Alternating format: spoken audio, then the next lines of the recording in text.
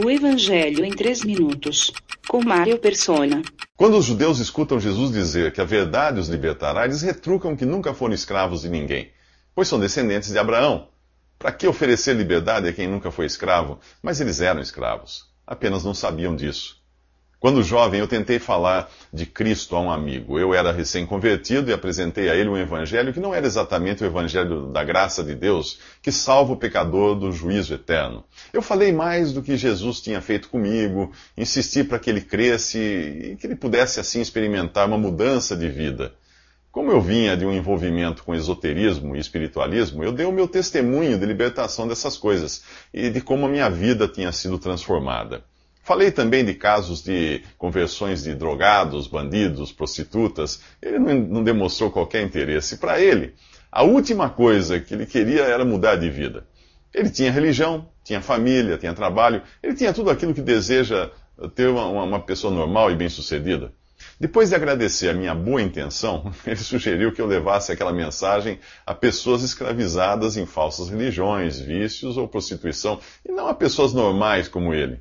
Nesse capítulo, nós encontramos pessoas normais. São judeus que podem comprovar sua linhagem como povo de Deus, que professam a religião que foi instituída por Deus, adoram no templo que Deus determinou, não estão envolvidos com drogas, roubo, prostituição.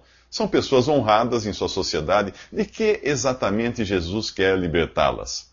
Confiar numa vida boa, numa religião, numa condição social estável, é continuar escravo do pecado e de Satanás sem perceber. Ir a Jesus para garantir uma vida boa, uma religião e uma condição social estável é a mesma coisa.